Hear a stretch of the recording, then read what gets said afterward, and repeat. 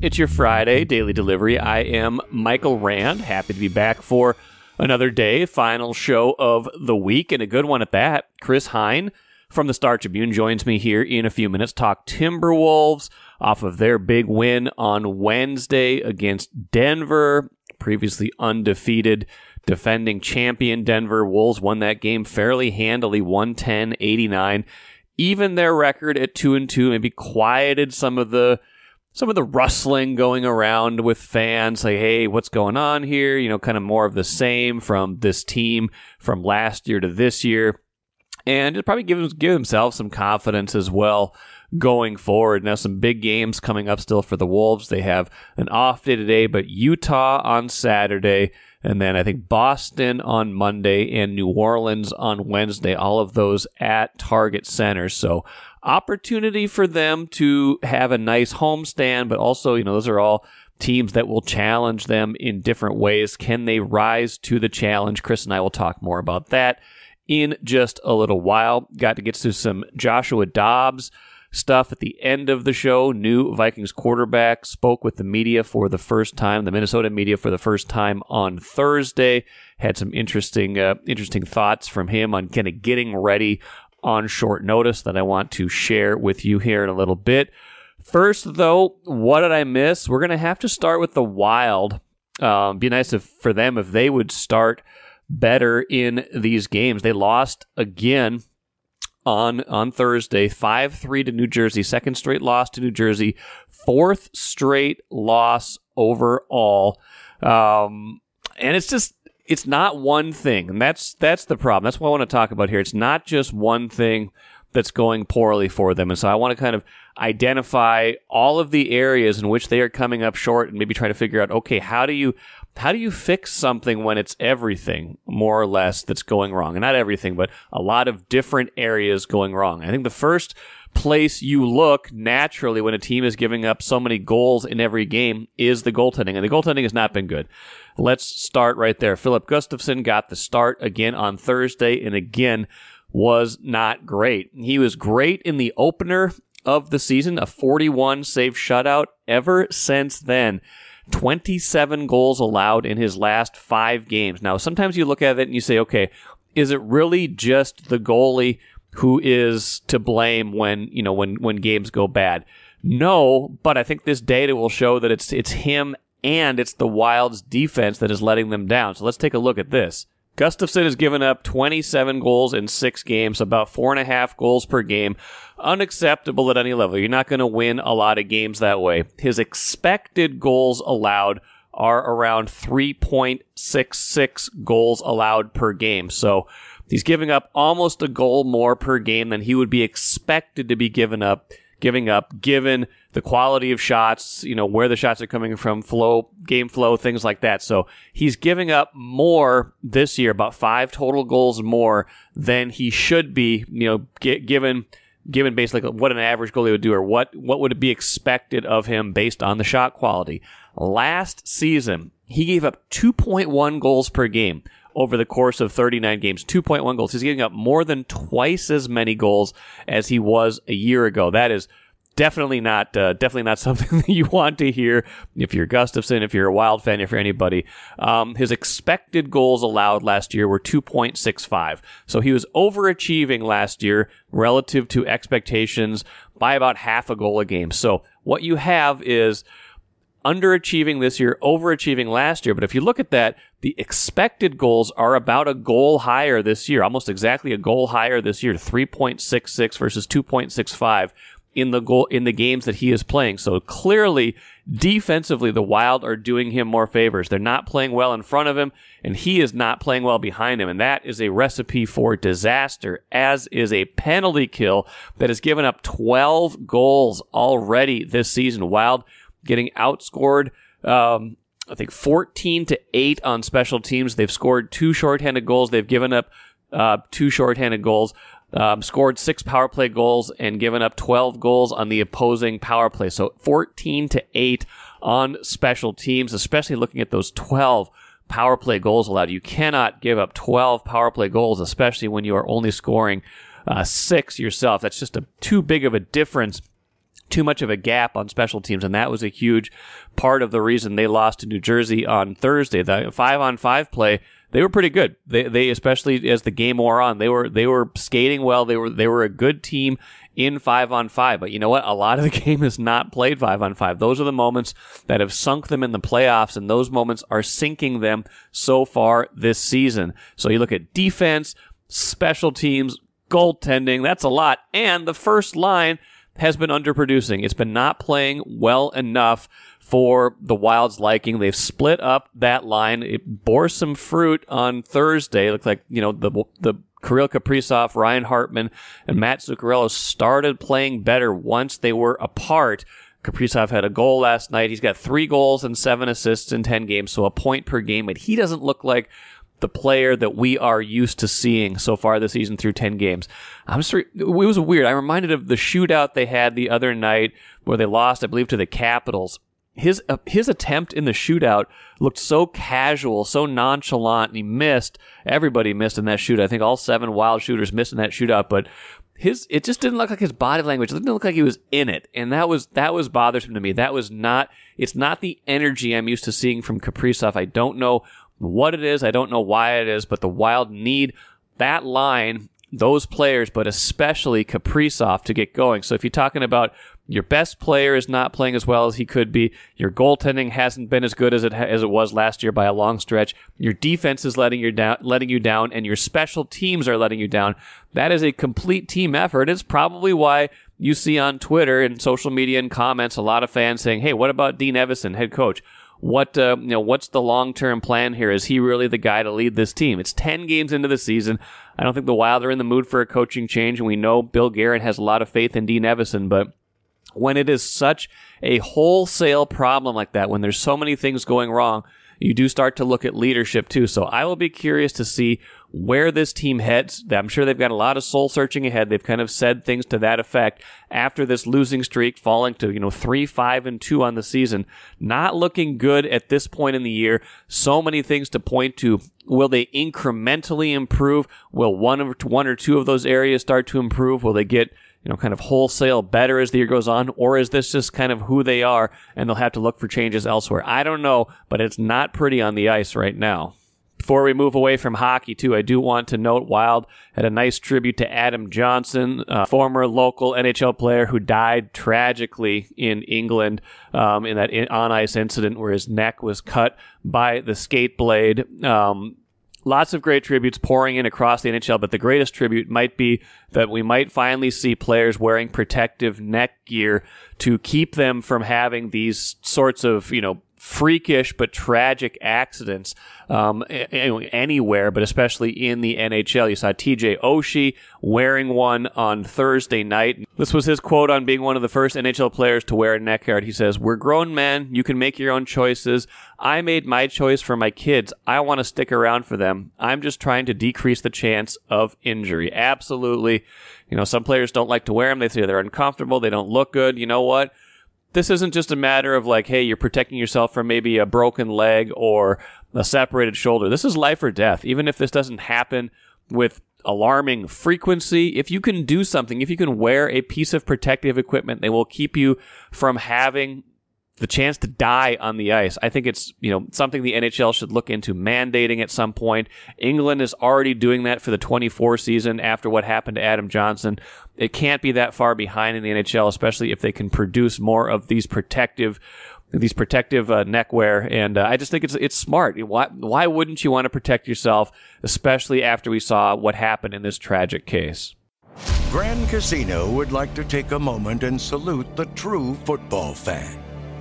The passion, the hope, the anticipation, that incomparable feeling of winning.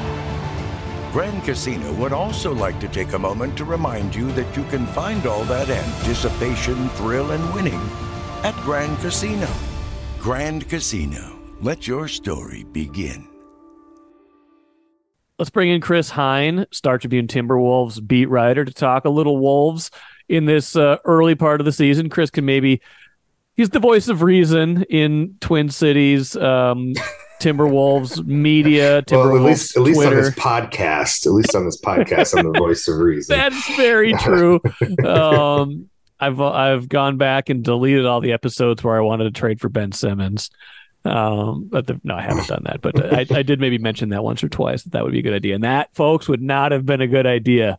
Let me just say that right now. But we were trading texts when I was like, "Hey, can you come on the podcast?" And I was already down on them when they were 1-2, and I was like, "This Denver game feels really big. Like win or lose, kind of feels big." And you were like, like talk to me in a month. It won't feel that big. And I'm like, yeah, you're kind of right. But winning that game did feel kind of important, at least to maybe calm some people down, but also maybe help them feel good about themselves. I mean, they were 1-2 at the start. They had just blown that lead to Atlanta.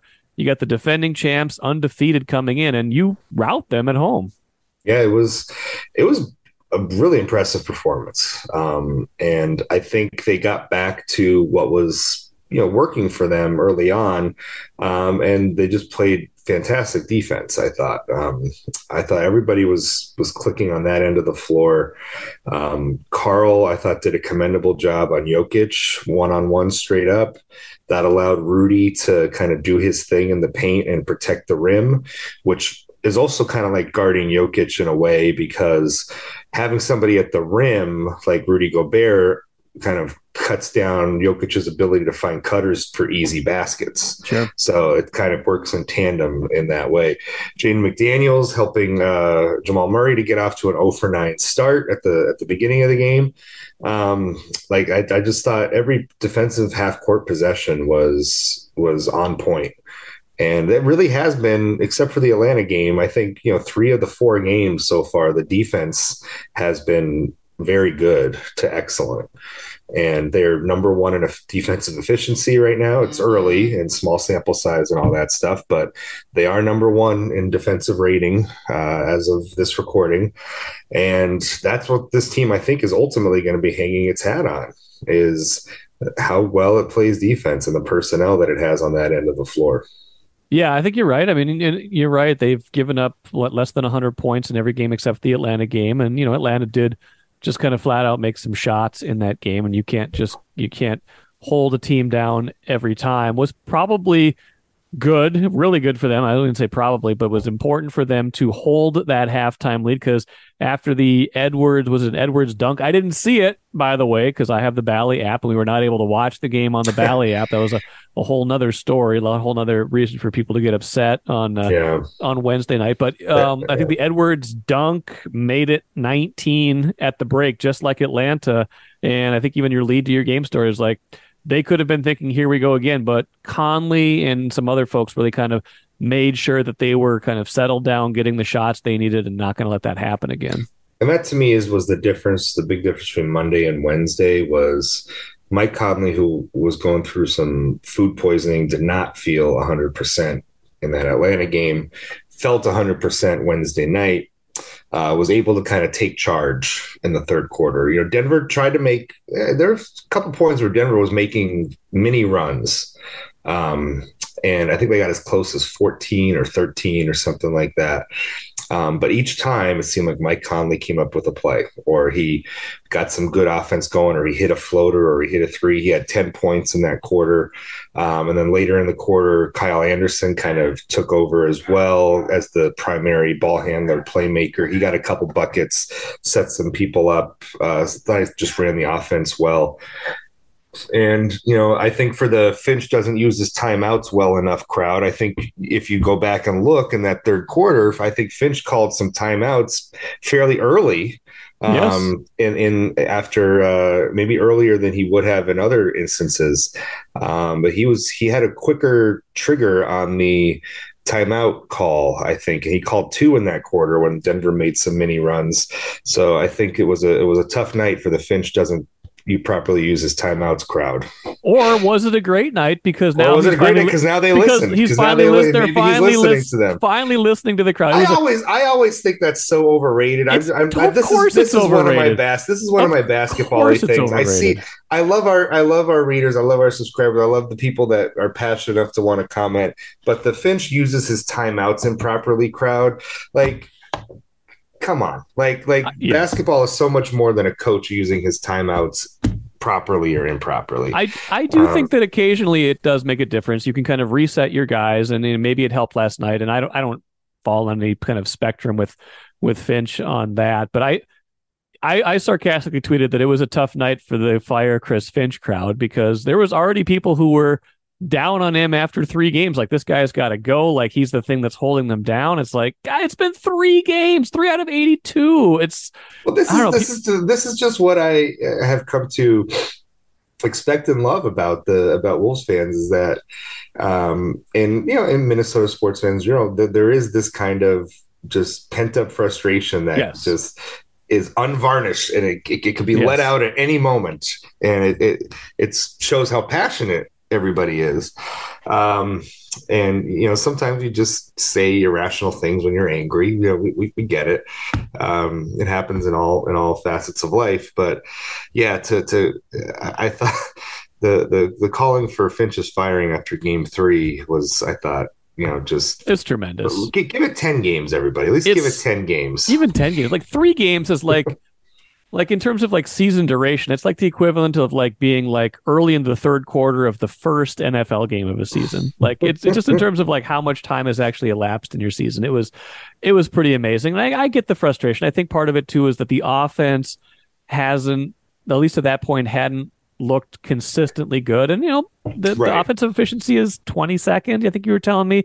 Ant and Cat aren't necessarily clicking on that end, either together or sometimes separately. Like, that's still a piece they've got to figure out. They don't have to be a top 5 offense if they're a number 1 defense or a top 5 defense, but they have to be middle of the pack or maybe even a little bit better if they want to be a competitive playoff worthy, like, hey, maybe they can advance a playoff round kind of team. Yeah, and I think there's room for improvement for each of them. Cat's shooting well below his career averages right now. Ant, I didn't really look up his stats yet, but I know he had the pretty good offensive game in Atlanta, which lifted his numbers a little bit. But I think the big thing for this team is not just offense overall, but it is the late game, crunch time, other teams making a run at us kind of offense that matters the most. Even if they have a really good offense in the other parts of the game, I still think that's a different dynamic that this team is learning how to play through, and what its strengths and weaknesses are in that area. Their weaknesses were on display in Atlanta, where, yes, to Finch's point, then they missed some shots early in the 3rd quarter near the rim, but also I felt it was a lot of hero ball from Ant and Cat, to a lesser extent, to try and rescue them in that game, and that is not how this team needs to operate in those situations. That is the worst thing that can happen. And so having Mike Conley calm everybody down last night, that has to be the blueprint for them moving forward. It's like, okay, the other team just scored 3 straight buckets. Let's make sure we get a good possession, get a good shot. And I think I wouldn't trust Ant in that situation. I would trust Mike Conley to be the guy that helps them get that shot. Right, because there's a difference between, like, you can still have Cat and Ant be your primary scorers in crunch time. There's a difference, though, between getting that in the flow of the offense or setting them up to be in a spot to succeed versus one of them going 1-on-2 or just dribbling it out and trying to hit this hero shot. That's maybe the difference that they have to learn. Like, you're still the man, you're still the guy, but you don't have to do it by yourself. And we've heard Ant say the right things in that regard. And he even said similar things last night. Like, he's like, sometimes I just need to stop worrying about scoring so much, essentially. And he's not coming from a selfish place in that, I don't think. He's coming from a place of, I know if I score more, the team will do better.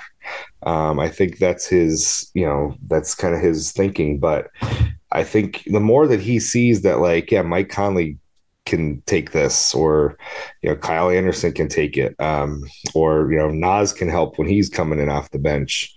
He just has to, I think, just trust his teammates a little more and help set them up instead of trying to just set himself up.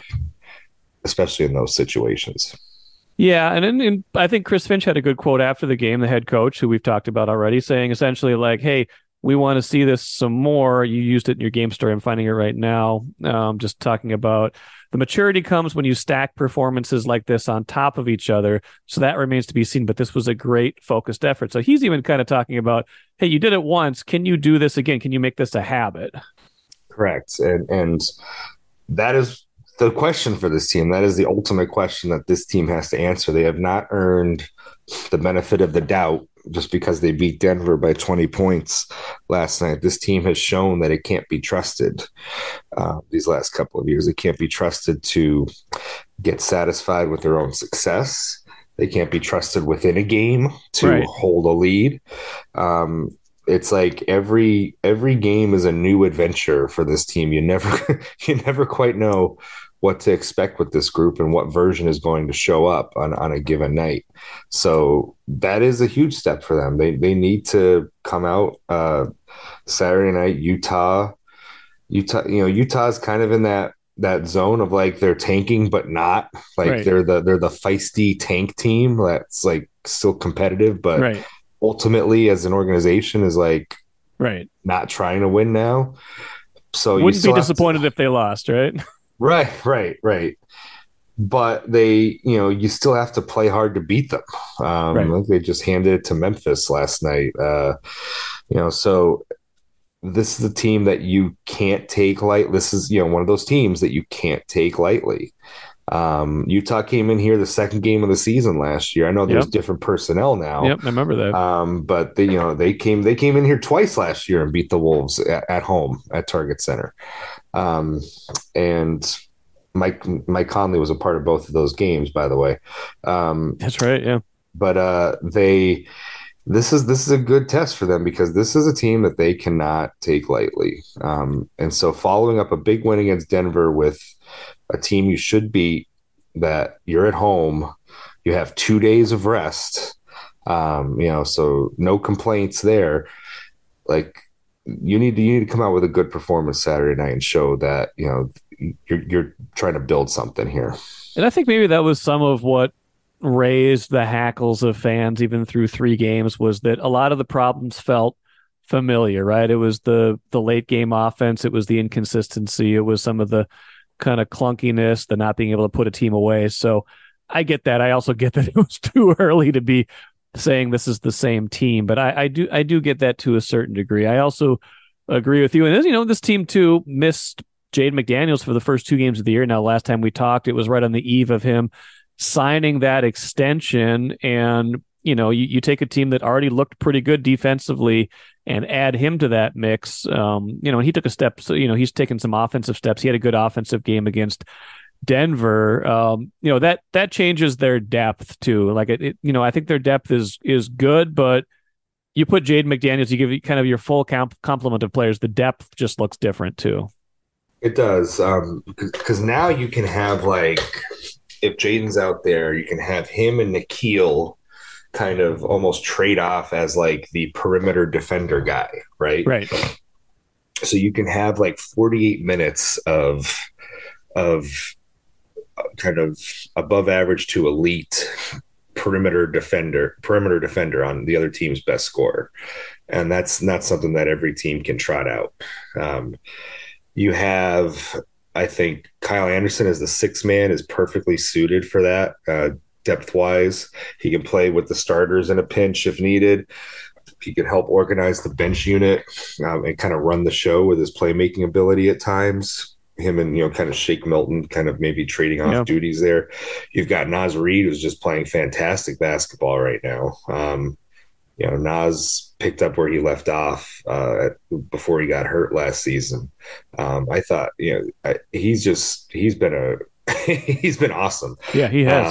Some of those moves he had in that Denver game were just he's scoring here. Like he's got this guy posted up. He's going to do that little turn with the left hand, and it's going in. Like every time Naz Reid does something, you have confidence that something good is going to happen as an end result of it.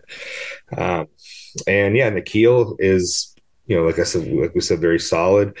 Shake Milton, I think, still trying to find his way a little bit. Yeah. And find who he is within the structure of this team. That's kind of the one piece that's I think a little to be determined at this point, is just kind of how he finds his role. We'll see. I think he's got to find a balance between being aggressive, hunting for his shot, and trying to set people up. And I think they're trying to tell him to be more aggressive and try to score a little more. And you saw that a little bit in the Atlanta game, but you didn't really see it too much against Denver the other night.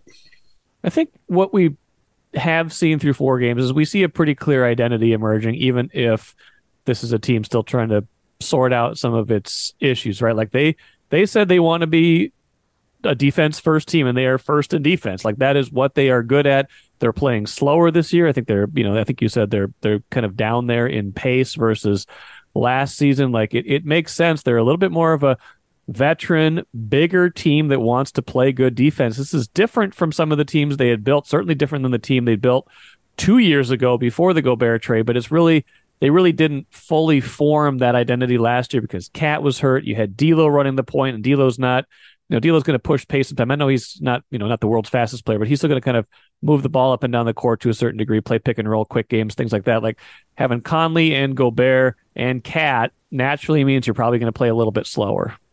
Yes, it does. And I think that actually that suits this team. And I think the more the game slows down, the better it is for them, because you don't want to be getting up and down in transition against any teams with this lineup. B, they are maybe the best half court or one of the best half court defensive teams in the league. So anytime you're able to get a team to run stuff in the half court, that's a win for the Wolves and their ability to play defense. And to another extent along those lines, they're rebounding better this year. The rebounding numbers are very much improved through the first 4 games here. I think they were like 3rd or something like that in rebounding, defensive rebounding rate, where they were 26th a season ago.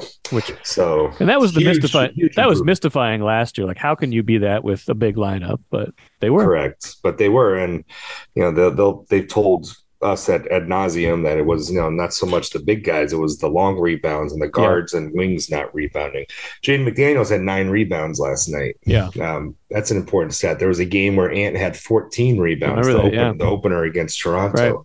So as long as these guys who kind of Ant and Jaden specifically, if those guys are rebounding at a higher clip, huge significance for this defense. Nas, I think Chris Finch was talking about Nas's improved ability rebounding. I haven't really dug into his numbers yet on that end, but Chris Finch has never praised Nas's rebounding in the past, and he did the other night.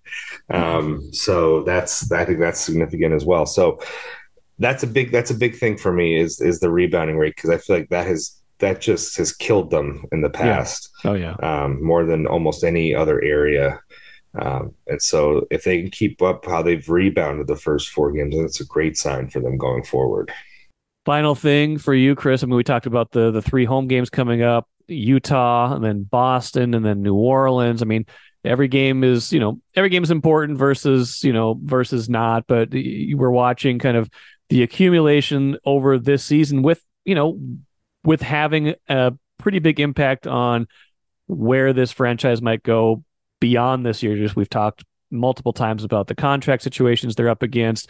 Jaden McDaniels' extension was for maybe a little bit more than I thought it was going to be, at least before the offseason started. Maybe that number became kind of more apparent that it was going to be more of like a $27 million a year kind of thing by the time it was all said and done. But that kind of puts them in a spot where they kind of know where they are financially. And like, how much do you think they're just evaluating this on a, not necessarily a game by game basis, but like, long view versus short view, and trying to figure out exactly what they have, before some of these hard decisions have to be made? Good question. I think some things are emerging that'll help them in the long term view. If Naz Reid keeps playing like this, I don't know how he's not in your long term plans, even beyond the 2-3 with a player option deal that he's currently on. Like Naz Reid is, if he can keep this up for a full season, is cementing himself as a franchise player eventually here. The offensive fit with Carl and Rudy and Ant, how is that going to play itself out for the rest of the season here? Can they ever get it going? Will they ever get it going? And, what does that look like if you can't? What does that mean for the future, whether Carl and or Rudy are here after this season? Which one would you trade under that scenario? If you're trying to, if you're trying to win now, for instance, and the defense is your ticket, you're probably gonna want to keep Rudy. If you have the number one defense in the league like that, there's no reason to move on from him if the defense is going to function like it is early in the season right now. So I don't know what that's going to look like, and it's just game 4, so we have plenty of time to see how this is going to work itself out. But the defense being as good as it is, I think, is a very important sign for this franchise because you now have Jaden McDaniels signed up long term, and that is what he brings to the table. Like, you could always have an elite defense as long as you have somebody in the post that is a very good rim protector like that. It's a great combination to have defensively.